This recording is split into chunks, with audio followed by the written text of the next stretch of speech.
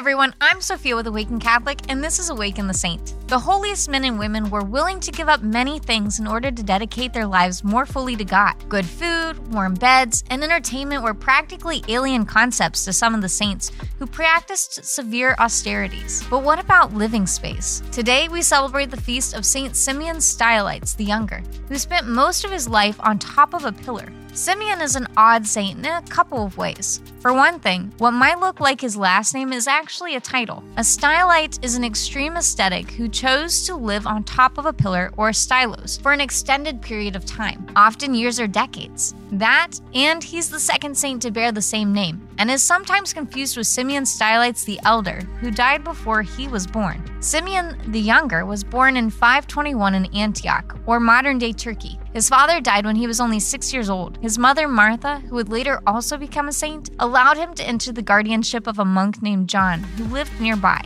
Under his guardian's tutelage, Simeon was drawn to an ascetic lifestyle, and when he was 7 years old, he began to live atop a pillar. Separated from society, and even to an extent his own religious community, Simeon's reputation grew. People were inspired by the strength of will he demonstrated at such a young age.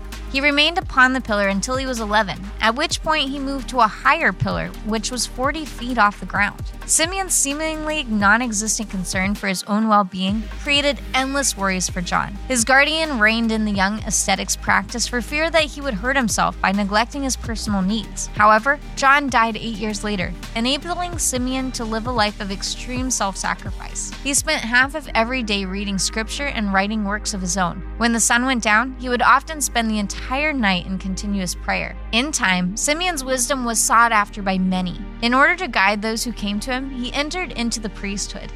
He established a monastery near Antioch and in a place known by some as the Hill of Wonders, so called because of the increasing number of miracles being attributed to him. A pillar was put in place within the monastery so that he would be part of the community. When he celebrated Mass, those participating would take turns climbing a ladder to receive communion. Simeon continued to live and work from atop his pillar until around 596, when he foresaw his end, gave a farewell talk to his brethren, and later died peacefully in his sleep. He was about 75 and had lived 68 of those years on a pillar.